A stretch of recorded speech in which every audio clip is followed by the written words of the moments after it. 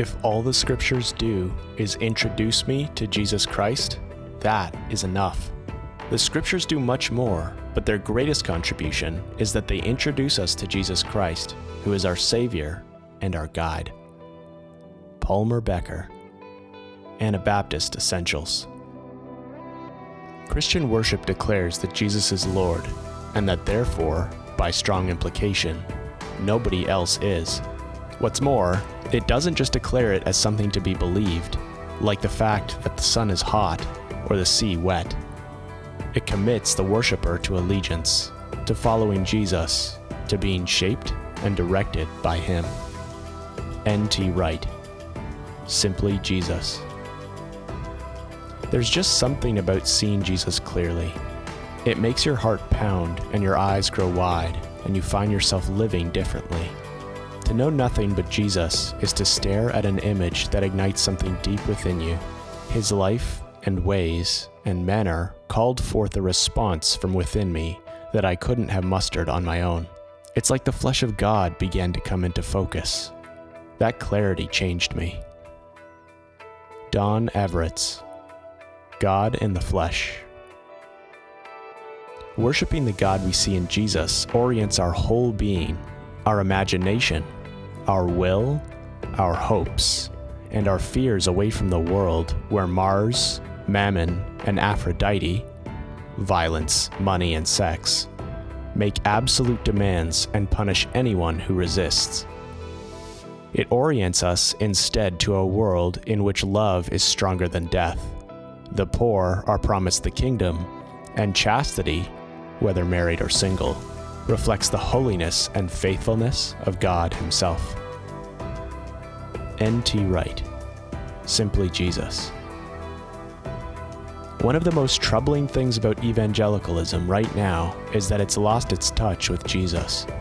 I believe in making Jesus the lens through which we understand Scripture and the world we live in. Shane Claiborne.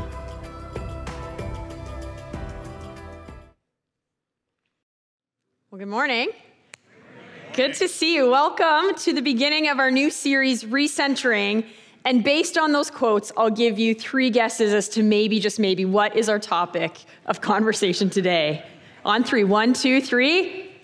Yes! See, I made it easy for you, because if you've grown up in the church, which I recognize not all of us have, that's just always the right answer. Like in Sunday, so I remember seeing like a story once where someone was like teaching a Sunday school class. I don't know if this is a real story, they were talking about Noah's Ark, and they were actually trying to get the kids to they were describing an animal. And they were like, and it has a long fluffy tail, and it's got these things. And the kids were silent, and one kid's like, it really sounds like a squirrel, but I know the answer is supposed to be Jesus. And so it's that's what we're doing today. So we are at the beginning of our new series. It's fall. As a church, we tend to kind of gather again after Labor Day as we re-emerge into the rhythms of the fall to just kind of focus ourselves even as a church. We're in the midst of some new rhythms. And so we're doing that again. We're taking a series called Recentering. And that can have a lot of meanings, but we really just, as a teaching team and as pastors, have sensed it's time to just use these weeks to pull together, recenter on who we are as followers of Jesus, but who we are as a church, who we are as the meeting house specifically. And so what these next weeks are going to be actually are a little bit of a reminder, or maybe a lesson for the first time on who are we as a church? What's the tradition we've come from? What are the values that we hold to as a church? And so that's where we're headed today. You can see in your notes if you have them, or here on the slide, these are where we're headed in the next 3 weeks. And these would represent sort of the core values of who we are as a church. This week, we're talking about Jesus-centricity. Next week, we're going to look at peace and nonviolence. And then the third week, we're going to talk about being radically compassionate. And this comes, we didn't just make this up. This comes obviously from what we see in Scripture, but also the tradition we come from. The Meeting House is a part of the Be in Christ Church of Canada. And the Be in Christ Church of Canada is a denomination that fits under the religious spiritual tradition of Anabaptism. And this isn't going to be a history lesson, but we come from a rich tradition of people who have come and said, as we look at the way of faith, as the idea of faith, we can't help but put Jesus at the center. And that kind of changes things. And I kind of wish we had time for a history lesson, because we see that the tradition we come from, the people that have gone before us, actually became quite subversive in their faith because they said, what we see in the words and the way of Jesus are different than what the church is doing in some senses. And so we follow and are birthed out of and live out of a rich tradition of holding to some values that are Anabaptist in nature. That's who we are, and that defines us as a church. And so this week, at the core of who we are, we would say we are Jesus-centered. And so we're going to spend some time talking about Jesus-centricity. Now, when it comes to being Jesus-centered, unless you're very brand new to the Meeting House, which if you are, I just want to say welcome. We are so glad that you're here. You've come at a great time to learn about who are we as a church. But if you've been around any length of time, that term Jesus-centered probably is very familiar to you. It's one that we use a lot. And there's that, I'm excited to spend some time talking about it today. But as I was thinking about it, I can't help often movie quotes come to mind for me. And one of my favorite movies of all time is The Princess Bride, which I know, we got a few woot-woots in the crowd. We also have some who are like, what is that? That's an old movie now. But there's this quote that I think applies really well, and you can see it here. And if you know the movie, you know exactly what's happening here. One of the characters keeps using the word inconceivable. And finally, the other guy gets so fed up, he says, I don't think it means what you think it means. You keep on using that word. I don't think it means what you think it means. And I think that might be true when we talk about Jesus-centered. It's such a familiar word to us now. It's such a familiar term to us as the Meeting House that I think it is time for us to pull together and say, we keep on using that term. I do not think it means what you think it means. And so let's spend some time recentering on the idea of being Jesus-centered. So we talk about the tradition out of which we've come, this Anabaptist tradition. And while this isn't an exhaustive list, and like I've said, this isn't a history lesson, these are three areas that when we talk about being Jesus-centered, the difference that might make, the areas that this might make a shift in how people do church and how people follow the way of Jesus. So the areas are scripture, life, and faith. And the difference about being Jesus-centered, or the definition of being Jesus-centered, is when we look at scripture, we would say it's Jesus rather than the Bible. That's our final authority. And depending on the religious tradition you've grown up in, the church that you've walked in and grown up in, that might sound really risky to say out loud because we hold the Bible in such a high regard as we should. But yet, it's Jesus who is the final word and the final authority, not scripture. We're going to talk about that in a bit. Life, the idea of how we live our lives as follower of Jesus. The faith we follow, Christianity, is about following Jesus in daily life, which again, these might sound like no-brainers, but for a lot of people, for a lot of the ways we've been raised in our faith and in our tradition, what we've been taught is the idea of Christianity is to make sure that you secure eternal life at the end of it all. Your ticket into heaven. And we would say there's actually a radical way that our entire life can be shaped, formed, and transformed by following the way of Jesus. And when it comes to our faith, we would say that Jesus is actually the Lord, not just our Savior. And we're going to talk about the nuances of what that means. So again, this is certainly not in any way an exhaustive list, but hopefully it starts to give some framing and some shaping as we talk about what does it mean to be Anabaptist? What does it mean to be Jesus-centered? These sorts of things would be at the core there. And so let's take those one by one and take a look. So the idea of Scripture, we interpret Scripture through the lens of Jesus. His words are the ones that are the blueprint for how we're meant to live our lives. And the beautiful thing about this is it doesn't mean we don't focus on the rest of the Bible, because the actual words of Jesus really are only in like this much of it in the New Testament as he lived and walked on the earth. And I think as we wrestle with this idea of being Jesus-centered and saying something that might sound radical to say we follow the words of Jesus, people might say, well, then what about the rest of Scripture? It's holy, it's inspired by God. And we would say, yes, and every single word of it points to Jesus. It starts to change how we look at passages in the Old Testament. It starts to change the passages of Scripture that feel hard to reconcile. But when we see that the entirety of Scripture is a narrative and a story pointing, it climaxes in the life and the way and the words of Jesus, it brings a freedom to how we can hold and wrestle with and study our Scriptures. Because the lens through which we can see it is Jesus. If you want to follow along in a passage of scripture, I'm going to confess right now, we're not going to be landing in like one chunk of scripture for the entirety of this message. And for some people, depending on how you're wired, that might be very frustrating. Because if you're like me, you like to know the order of where are we headed and where are we going. But if you want to open your Bibles, the place that we'll likely see a little bit of where we're headed is Matthew 5, 6, and 7, and John 5. And I want to take us a little bit to Matthew 5, 6, and 7 and just highlight a few verses that are in there as we talk about this idea of Jesus being the lens through which we view scripture. So for us, as people who follow the way of Jesus, who would say we're Jesus-centered, we would say the best place to start is the Sermon on the Mount. These are the words of Jesus that he gave, and I always like to call it the blueprint. As Jesus came and began his life and his ministry, he preached this long sermon essentially to say, to follow my way, to move forward the way of the kingdom, here's the blueprint of how to do it. And while these words might be so familiar to us, my invitation is to see them through the radical lens that the early listeners of the time as Jesus was preaching would have heard it with. And so we say we follow the way of Jesus and interpret scripture through that lens because that's what he says too. In Matthew 5, as he starts, he says this, I didn't come to abolish the law, but to fulfill it. He was speaking to people who for their whole faith tradition would have ascribed to every last word of their scriptures. Every T that was crossed, every I that was dotted, they followed it with such rigidity and with such an effort to get it just right. And Jesus came, I didn't come to throw that out, but what you need to learn and see is that in me, every last word is fulfilled. Every last word is fulfilled. And just a little bit later, through the whole of Matthew 5, 6, and 7, and if you're a flipper through your Bible, I'd encourage you while I'm talking to do this now.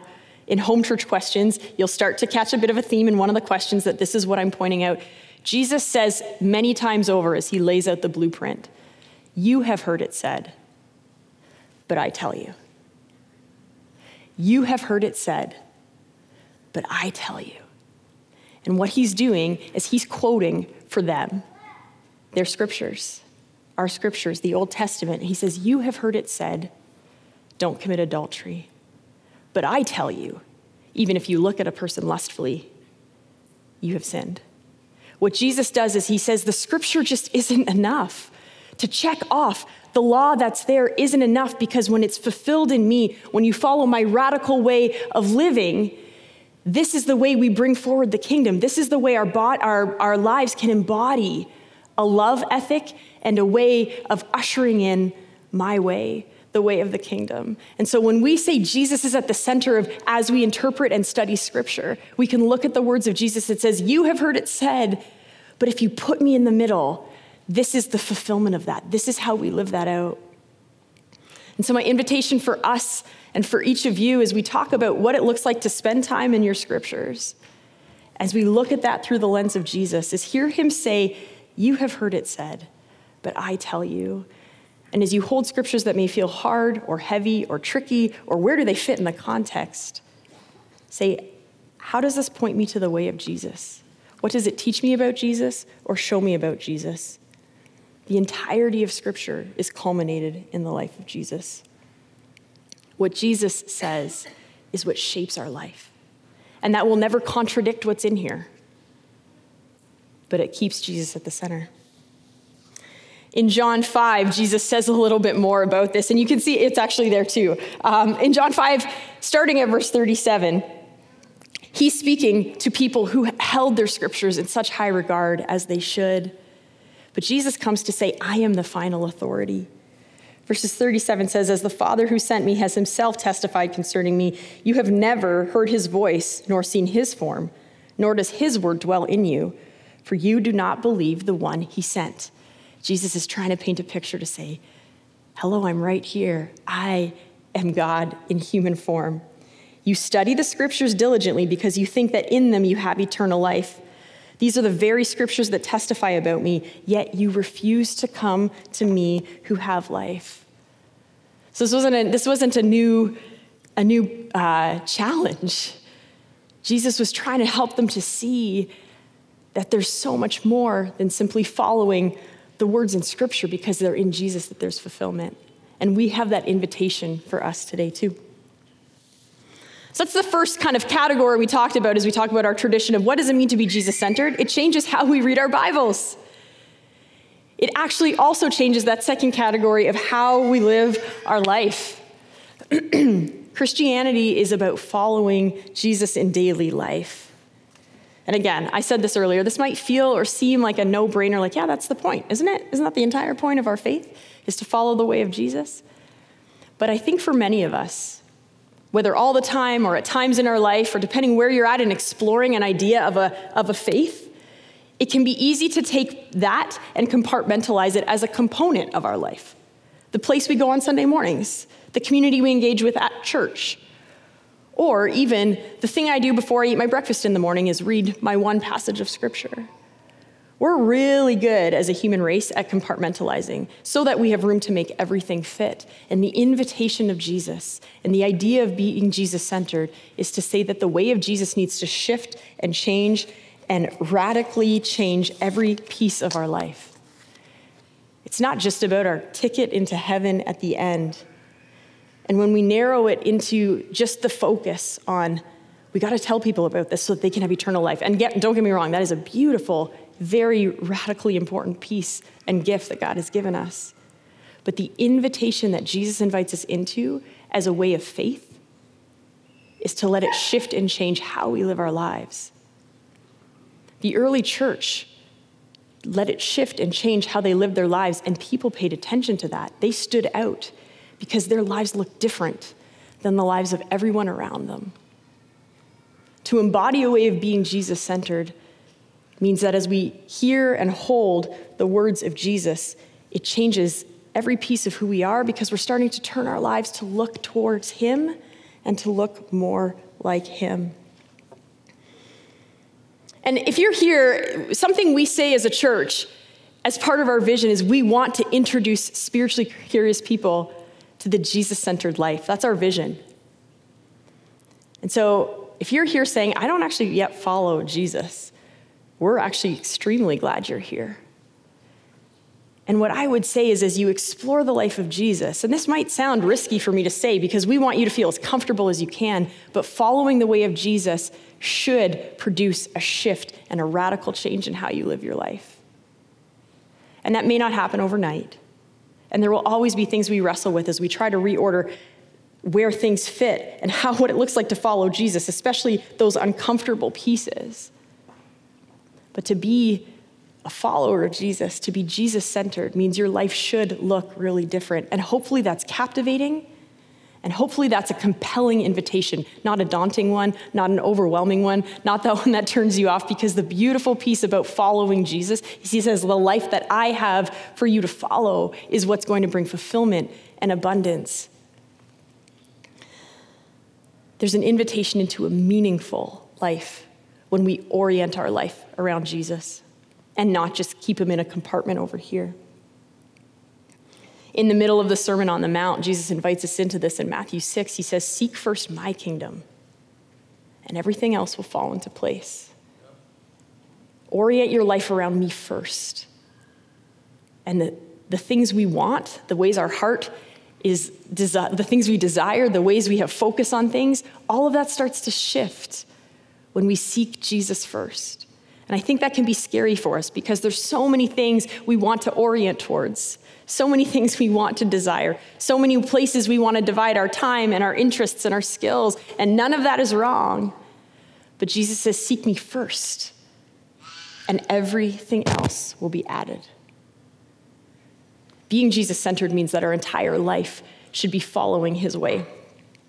And then very closely combined with that is this third way of being, this idea of how it affects our faith. And I had trouble separating these two, actually, because they're so combined. But to define being Jesus-centered means that we say that Jesus is our Lord and not just our Savior. And this goes along with how it shapes the orientation of our life.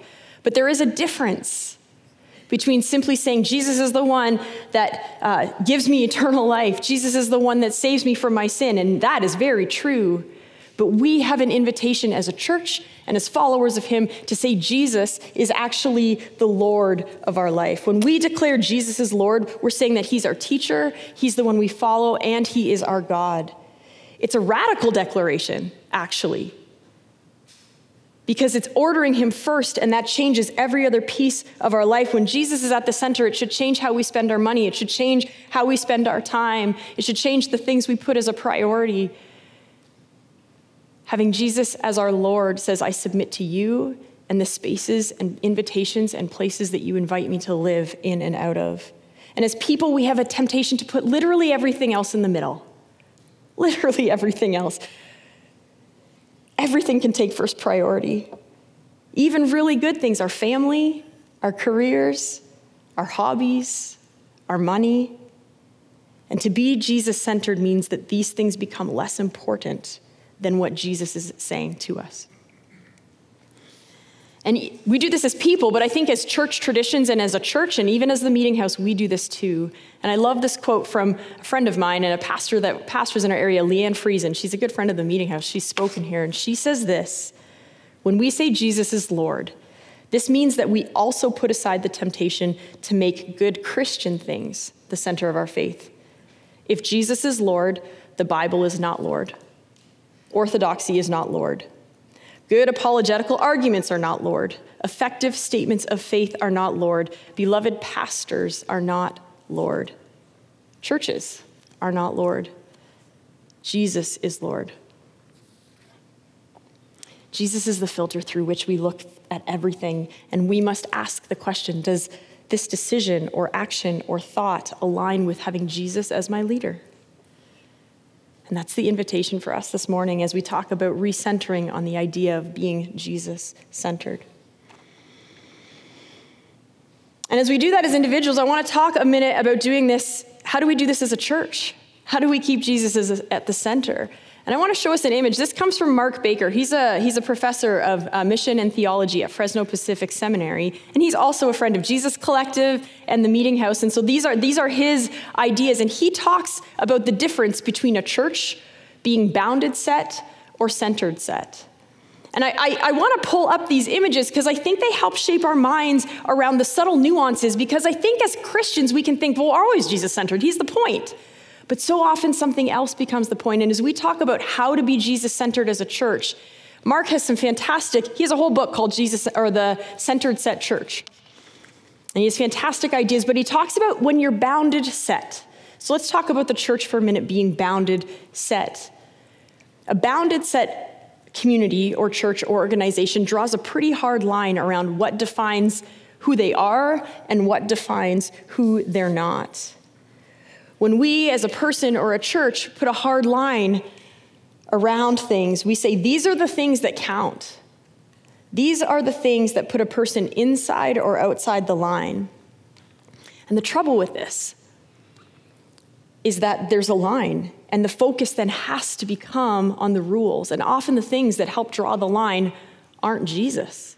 There are theological statements. They're like our list of statements of faith. They're what we would value as far as a style of worship. They're what we would say who can and can't be a leader, what gender can or can't be involved. All kinds of things create a line, and the line might look good because it's actually based on really good things. But when we get there and when a church gets there, the problem is then it's very clear to see who might be in and who might be out. And we would say, like, well, you're invited. We want you on this side of the line, but you just got to do these things first to get on this side of the line. But to be centered set, to be Jesus-centered, means that there doesn't have to be a line, but rather an invitation to just turn more and more towards the center. Do you see the differences? Do you see the shift when we say that we're focused on Jesus and centered on Jesus? So you may be way out there. There's still an open invitation to say, but look to the center. And the beautiful thing about keeping Jesus at the center is we all have our eyes in the same space and on the same place. And then the invitation becomes how we get each other within the context of a church community to just take one more step to the middle. And when we're oriented to Jesus, that's our unifier. That's where our values come from. That's where our invitation comes from, to have our lives transformed and changed. And you can see, no matter where anyone is, there can be movement to the center. And that changes how we do things as a church, how we do things as the meeting house, how we focus ourselves around being small groups in home churches, how we sing, the types of songs that we sing, how we engage with one another in our neighborhoods, in our communities. When Jesus is at the center, we don't have to worry so much about, have we checked off the list of, does this count, does this count, does this count, does this count? Because we're actually just focused on what Jesus invites us into. And you might be questioning, well, why are some people facing the other way? That's part of it too, is that people may choose to say, that isn't how I want to orient. And then they just naturally start to walk the other way. But there's always the invitation to walk in and walk toward. At the center of the way is Jesus, his invitation to lordship, his value of peacemaking, his centrality of Scripture. And as a church, this is who we are. As we talk about centering in this series, of learning a little more about who we are, it's an invitation to focus on Jesus. And as one of your pastors, I'm going to kind of take a tangent away for a second here. We can name, we have often named, and I don't shy away from naming, we have walked through an incredibly hard season, haven't we? And we are still in some ways in the midst of a crisis. And as the senior pastor, I get the lovely, esteemed privilege of getting a ton of emails. And I'm an awful emailer. If you've emailed me, you know this. But it's actually, I joke, but it actually is a beautiful privilege. It's a beautiful privilege to have access to one another and to be in community together. But one thing that I've learned and have experienced is we'll use emails, but I've had lots of conversations too. They span the spectrum of where people find themselves. Particularly as we walk through a hard season as a church, they span the spectrum of where people are having a hard time, where they're wrestling, where they think we should go, what they think we've done wrong. And that's actually beautiful and healthy. It really is. But one thing that stood out to me is often what I hear or read or engage with is this question that says, are we being Jesus-centered? As we hold and walk through a crisis, are we being Jesus-centered? And that's actually a beautiful question. When I get that question, it's like, okay, you've been around the meeting house long enough to get this. You understand the heart of our faith. But also, conveniently, in a lot of circumstances, the Jesus-centered way that people think we should be very much aligns with what they think we should be doing.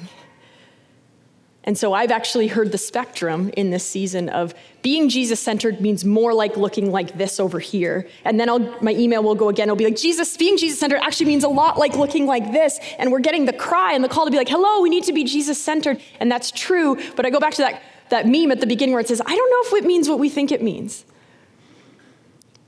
And this is not a condemnation or in any way a disdain or a guilt to say, if you've asked that question, you're asking the wrong question. That is the most perfect question to be asking. But as we talk about who we are as a church, especially in this season, especially as we look forward, we do need to realign with what it actually means to be Jesus-centered. And what that means is we turn and we look at Jesus and we look at the way and the words of Jesus. And the really beautiful thing about that is as followers of Jesus and as people that say the meeting house is going to be my home and the meeting house is going to be the place I lean in, the ownership that you have is to do the work, the discipleship work in your heart to say, where do I need to orient a little more toward Jesus? And if each of us is doing that, we're all going to end up at the same place, maybe at different times. But the really beautiful thing is that someone who emails me from over here might say, this is where my heart is, and this is what's been heavy for me, and this is what's been tricky, and I think we need to be Jesus-centered. And I say, beautiful, and turn, and start to take steps. And then someone over here might email or talk or wrestle with something that we've been going through at the crisis and say, I think this is what it means to be Jesus-centered. I'm like, you might be right. Let's turn again and orient towards the middle.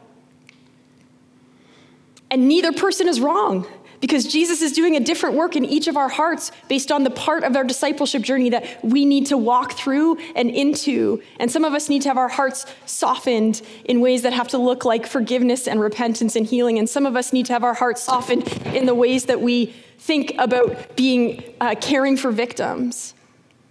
And some of us, and this is where I fall, need to have our hearts softened to say, I need to focus solely and wholly on the words of Jesus and less on the words on Twitter and in the newspaper articles and in the emails I get. But this is our call as a church, is to be centered on the words and the way of Jesus. And this is what we're walking through as a family in this season, is to just do that more and more. And we will not do it perfectly.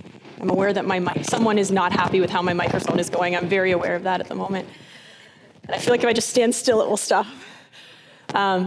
We won't do it perfectly because we're humans and we're broken. Yeah, thanks.